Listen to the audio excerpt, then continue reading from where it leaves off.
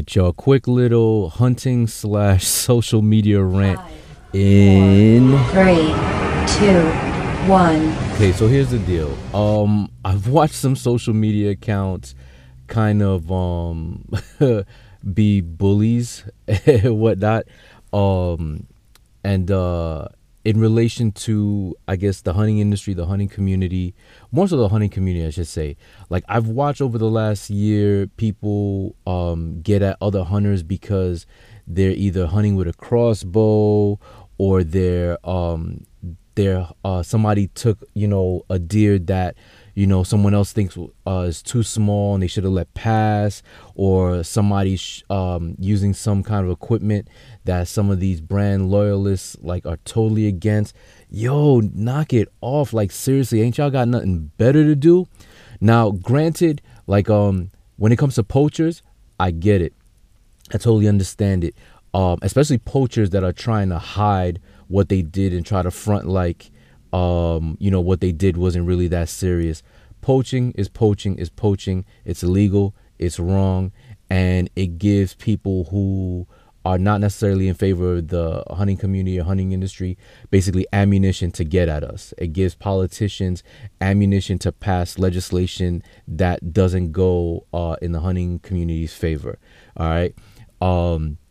But everything else, like, seriously, stop.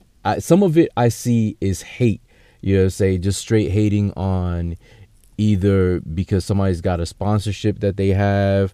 And again, you know what? This is just my opinion, just my interpretation. I could be just talking all out my ass, saying for all that matters. But it's just, I don't know. I just seen a lot of it. I've seen a lot of it. If in the past I've been guilty of it, please feel free to call me out on it. You know what I'm saying? But I know when I post memes or post anything like that, it's out of fun. So on the flip side though, to people maybe getting ragged on a little bit, or feel like they're being picked on,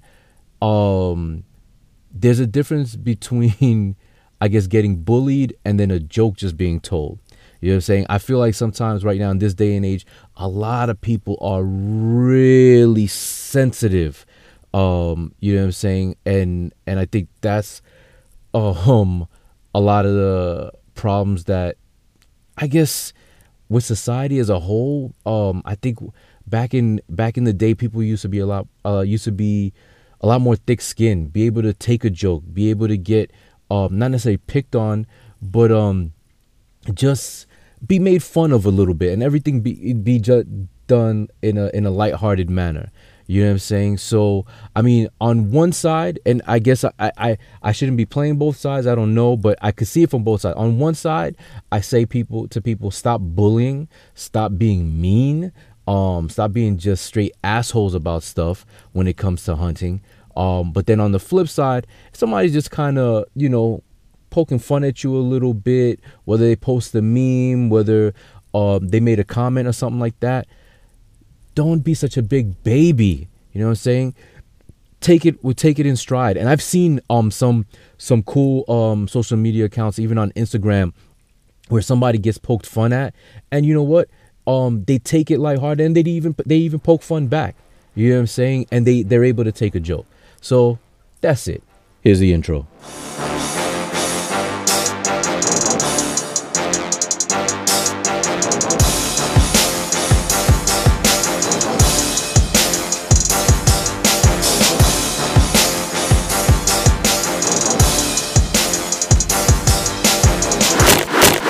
All right, y'all. Welcome to episode 50 of When the Hunt Calls. I'm your host, Cliff Cadet.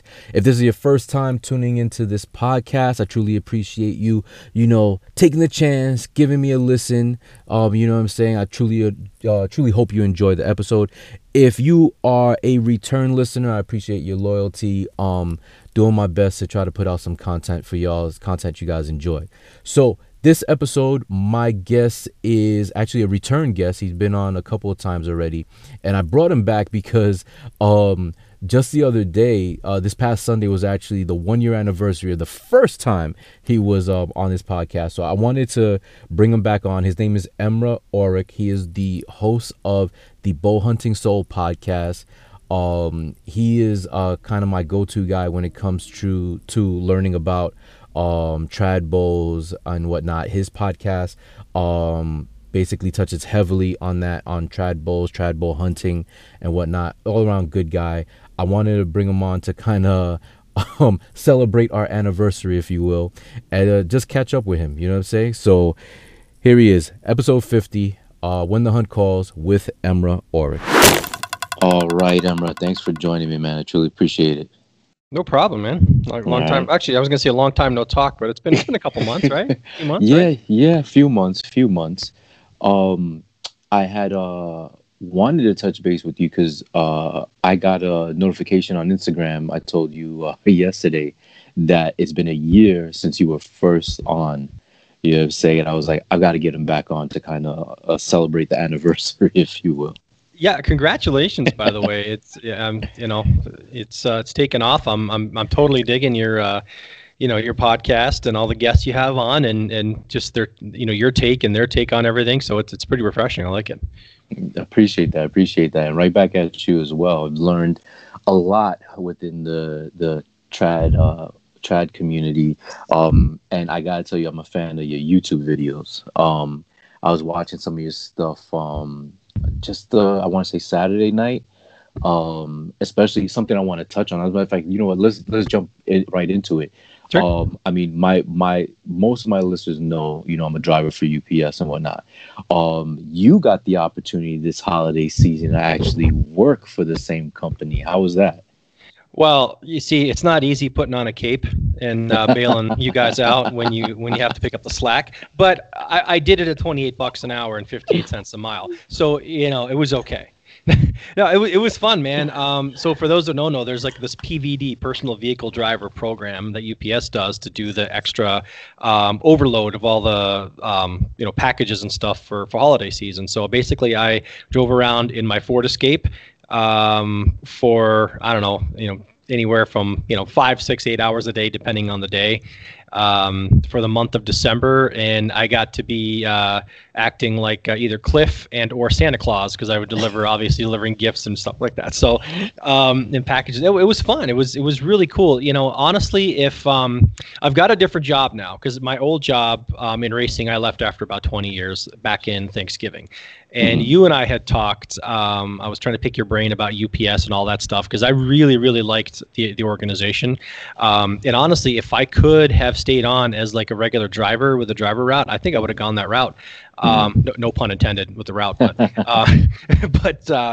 man, those driver routes are so hard to come by, and it just wasn't in the cards. But I got a different job now, and I'm liking it. It's totally different than what I used to do. But yeah, the delivering stuff was pretty cool. I got to drive around all day, listen to podcasts, and just be by myself, which is great. See, now you got a glimpse of what I do all day, every day when I'm out on the road. I'm literally I'm either listening to music or I'm listening to podcasts all day by myself.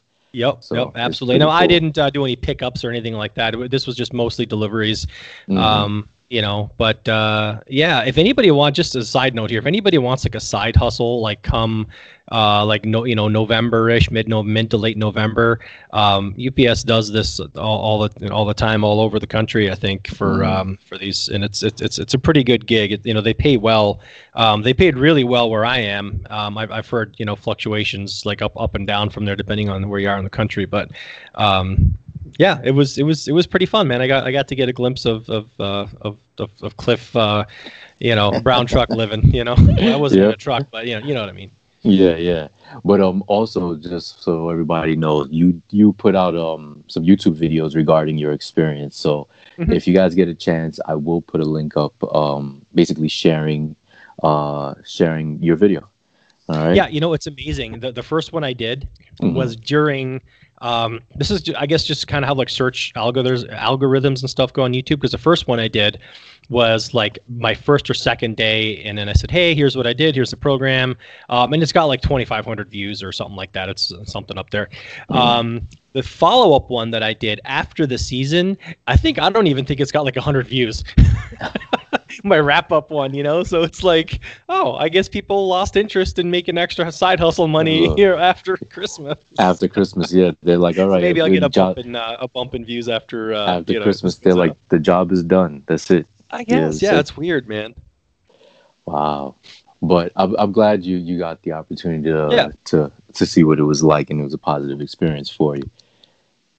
But you know what? So kind of backtracking a little bit, when we spoke for the first time on here, we actually did a two-parter. So you were on episode 4 and 5, and it was all about trad versus compound. And you're kind of like my go-to guy when it comes to trad bows. You know, I look to your page, I listen to your podcast when I'm just interested in learning a little bit more about it. Now, I'm curious to know, because I believe, because I know you shot both, I believe you've hunted with both. Did you get rid of your compound? No, I was going to sell it. And I even did a video about like, you know, how to get into, you know, shooting a bow for like under $500 or something like that, you know, where you don't need to get the latest and greatest and all this and that.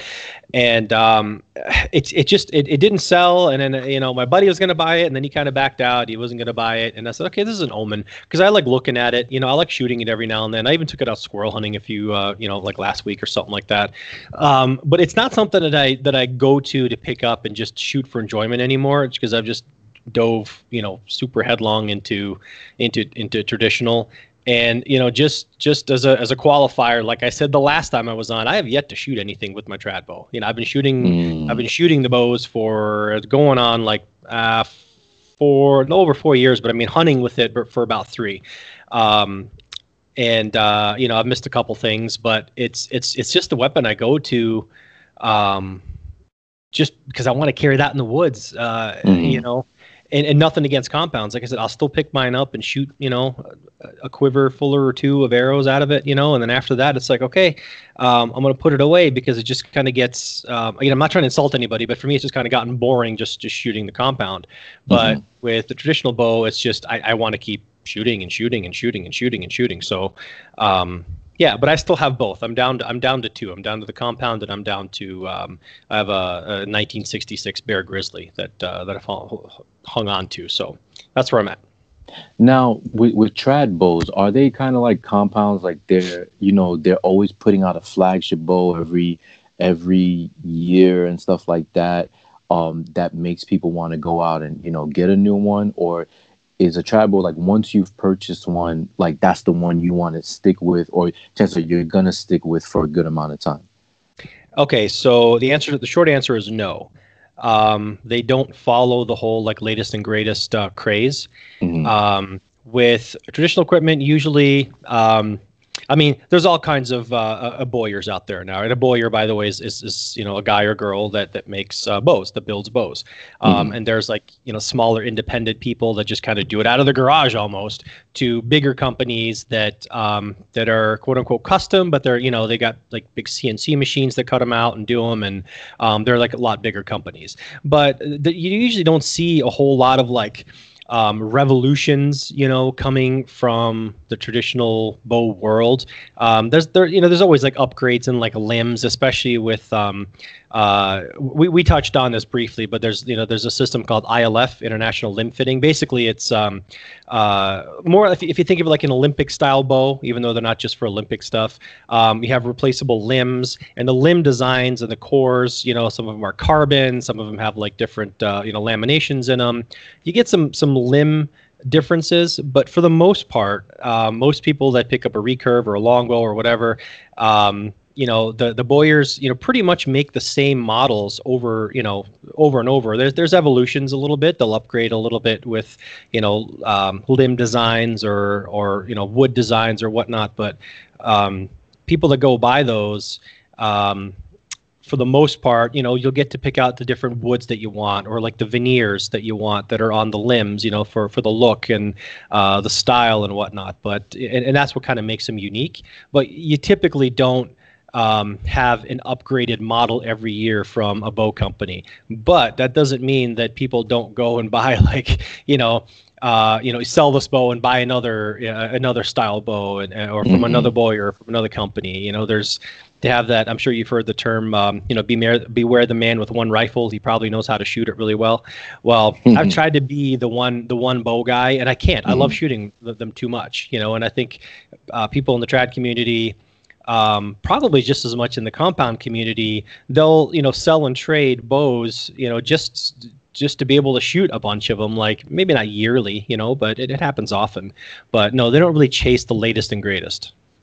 Now, what about because I know the biggest difference between trad and compound is, if I'm correct, is the let off, right? Because like when you're shooting a trad bow, let's say it's a 30-pound bow, you're pulling 30 pounds from the moment you start, pulling it all the way to when you're all the way at full draw. So now, when somebody decides like, all right, I'm strong enough to now pull 40 or 50 or 60, do they just change the strings, or do they have to change like anything else, like on the bow? Well, if it's a one-piece bow, there's nothing you can do about it, right? With a one-piece bow, whatever the bow is kind of rated at, and that all depends on what kind of like fiberglass is on the limbs, how thick the limbs are, that kind of thing. But traditional bows are typically rated, quote unquote. And there's really no official rating, but they're usually like rated at like 28 inches, because that seems to be about an average draw-ish. So if you say I've got like a 50-pound bow or 45-pound bow, usually they'll say it's a 45 at 28, okay? The more you pull that bow, the more poundage it's going to be. So if I draw to like 30 inches, I'm probably closer to like a 50 or 50-pound bow rather than a 45-pound bow. My draw is 27 inches, so if I'm buying like a 45-pound bow, I'm really down to about 42 and a half pounds, somewhere around there. With bows that have like replaceable limbs, okay, like a 3-piece like takedown bow, where you unstring the bow and then the limbs just kind of they screw off basically with like bolts or knobs or whatever. You can get different weight limbs, and then you can just upgrade or downgrade, whatever, if you want to shoot lighter, heavier, or whatnot. You can get different limbs for them. But if it's a one-piece bow, then you're kind of stuck with whatever that weight is. Got it. All right, last question around this out. How'd your season turn out? I mean, especially with taking on, the new side hustle and stuff like that. Were you able to get out much? See anything? Kill anything? Well, my turkey season was awesome. Even though I didn't shoot anything, I had the best encounter that I've ever had. Wow! I was actually able to get to. There's certain areas that I can bring in a ground blind, and ground blinds are like absolute murder on these things. As long as you don't miss, right? But I wanted to get in deeper to some areas where I'd heard some birds and things like. I didn't want to feel like huffing a ground blind on my back about 1.5 miles in. Even though it's a nice straight flat kind of path that I would walk in. So I kind of gave that up, and I'd be walking around with just a ghillie suit in my backpack, and ghillie suits are hot, but you put it on when you get there. And long story short, I missed one. I hit my decoy. Okay, I called one in, just kind of crouching behind some deadfall. I set up my decoy, and put on the ghillie suit and made some calls. And I called one in across the river, and I called it into he was about 70 yards when I kind of like stood up, like full on, like SEAL team style, out of a crouch, ghillie suit on, drew, shot, and by the time it circled around, it was at 9 yards. And then my arrow on the way, the back of the arrow whacked my my decoy, and it deflected. And then it's, what I mean? But it was probably the most exciting thing, just sitting on the ground, on my knees, call this thing in, ghillie suit on, and it was with my recurve. And man, I walked out of there with a smile on my face, because I did everything right except connect, so that was a ton of fun. I'm super glad I got the chance to do that. And I know that, for here in Minnesota, like if you do archery for For turkey, you get about 6 weeks. You get all 6 weeks of from mid-April through all of May. If you do shotgun, you have to choose a season, and it's basically about a week or so, 2 weekends in a week, I think, in the middle. So, and I know for a fact in the last 5 years I would have had 4 turkeys if it was shotgun. I mean, but that doesn't interest me whatsoever because it just seemed too easy to do that. And I've missed with my compound too. I'm not saying, it was a chip shot because about 4 years ago I missed one at 11 yards with my compound because I got too cocky and I thought I would shoot it right in the middle of the neck and I just grazed just past it, But anyway, so turkey season was great. And then got into deer season, and my deer season was like terrible because I basically got out about 4.5 days total and most of that was in like the middle of October between my wife's job because she's working overnights and my job, which, from COVID and stuff, my, previous life as in racing, we travel and stuff. All of our race events and everything got kind of shifted toward the latter half of the season. It got super busy. Just never really had enough time to be home and be able to get out or stay late. Because it's basically, get home from work, kiss the wife, hi, bye. She'd go off to bed for a few hours and then, I'd, feed our daughter and whatever. And then my wife would be gone all night kind of thing. And then vice versa. We're completely opposite schedules. So that got a bit crazy and I did not get out at all hardly for archery, which I really wanted to. I did get out for one day in rifle season here. I went up to a buddy's property up north and I shot a doe with it's an old battle rifle that I have. It's an old 8mm Mauser that I hand load for and stuff. So it's about as traditional as it got was shooting something with a 96-year-old rifle, open sights. But and it was a tank of a doe, but I wouldn't call it exactly a hard hunt. I keep joking that the hardest part of that was folding that thing up into the back of a Hyundai Elantra, and then driving it home. Got up there, got the 4-wheeler ride, for the 5-minute 4-wheeler ride to an elevated box blind and 20-pound propane tank, heater in there, and you're sitting in a chair, and you know what I mean. But I came home with a lot of meat, you know what I mean. So I just kind of take it for what it is. Like it wasn't exactly grueling, 5-6 mile hike into the backcountry and shooting something and hoofing it out. It was like it was about a 5-minute 4-wheeler drive and 7-minute walk back basically, and to the thing to retrieve it and whatnot. But no, that's basically what my hunting season has been. And I've been out I've been out 3 or 4 times since late January and probably early February here, just for small game, for squirrel and things like that. And there's a definite lack of squirrels this year. They go up and down as far as populations go, and it's definitely a down population, especially when you get into the late season where they've either been hunted or they just there's less of them because there's less cover and they're more susceptible to predators from like hawks and that kind of stuff, you know what I mean, and foxes and hawks and coyotes and whatnot. So what I saw early season for squirrels and things, they are not there for what I call late season here. So, but I'm glad I got to get out and trudge around in the snow and the cold for a while. That's kind of my thing. I like it, and I'm actually really looking forward to this turkey season because I did find just about a week or two ago, I went to a new place that I hadn't been in about 5-6 years minimum, and I explored some new territory, found some new trails, new rubs, new bedding areas, and a new turkey spot, which I'm super excited about. So that's kind of my thing.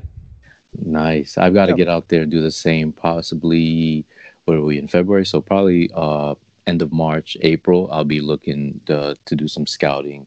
Trying to figure out where these turkeys are roosting. So hopefully, once I'm in good health, May, I can get right on top of them and recreate what I did last year. Yeah, it'll give you a few more months to heal. That's kind of good. You know what I mean? Yeah, so yeah. I know you said you had some rotator cuff problems and stuff too that you didn't know about, and I would say definitely don't rush that stuff either. You know what I mean? And dude, you don't know how heartbreaking it is. I look at my bow case sitting in the closet look at my arrow cases sitting in the closet, and I'm just like, tear comes to my eye. You know what? I do. I didn't go through. Yeah, I'm not trying to compare any kind of like physical trauma or you know what I mean from any of this, but I do. I for most of last deer season, again, except for that 1 week, and I only got out for that 1 week because my wife and daughter were on vacation at Disney. Okay, that's the only reason I was able to get out for that week. Since then, it's been sitting in sitting in the closet. And what I also kind of lost out on, quote unquote, was in the mornings I used to go, I'd be up at like 5 o'clock in the morning, and well, in the summer at least anyway, or like into early season, and I'd have the outdoor range all to myself. That's where a lot of my videos and stuff that you might see are filmed. So I'd get up, be there, have a place to myself. Or there's an indoor range literally like 3 minutes away here at this at an archery shop. And I'd be there at 6 o'clock in the morning, that's when they open up, and I'd be the only one there, and I would shoot for, at half hour, whatever, come back and start my day just happy. You know what I mean? But, not being able to do that since, I don't know, for a while now, that's really, that really like mentally kind of wears you down, man. You look at it, you're like, God, I just shoot some arrows, I just shoot some arrows. But no, I hear you. But it's you'll get there. Well, what are you pulling for poundage, by the way, on that bow? The lowest it can go down to is, I'm at it now, about 53 pounds. Okay, yeah, that's what my compound is. Actually, it's like 53 exactly, I think, on the dot. So, I mean, plenty. That's more than enough. It's more than enough. A nice sharp broadhead and decent arrow. So, no, I wouldn't even worry about that. It's plenty. I mean, 40 pounds is plenty, to be honest. But so yeah, I mean, it'll get there. Just don't rush it. Agreed. All right, man. Listen. Thank you. I truly appreciate you taking the time out to speak to me today. Happy anniversary. Yeah, happy anniversary. But again, thank you. But before we go, please tell everybody where they can find you on social media. Just Bowhunting Soul. So Bowhunting Soul YouTube channel, Instagram.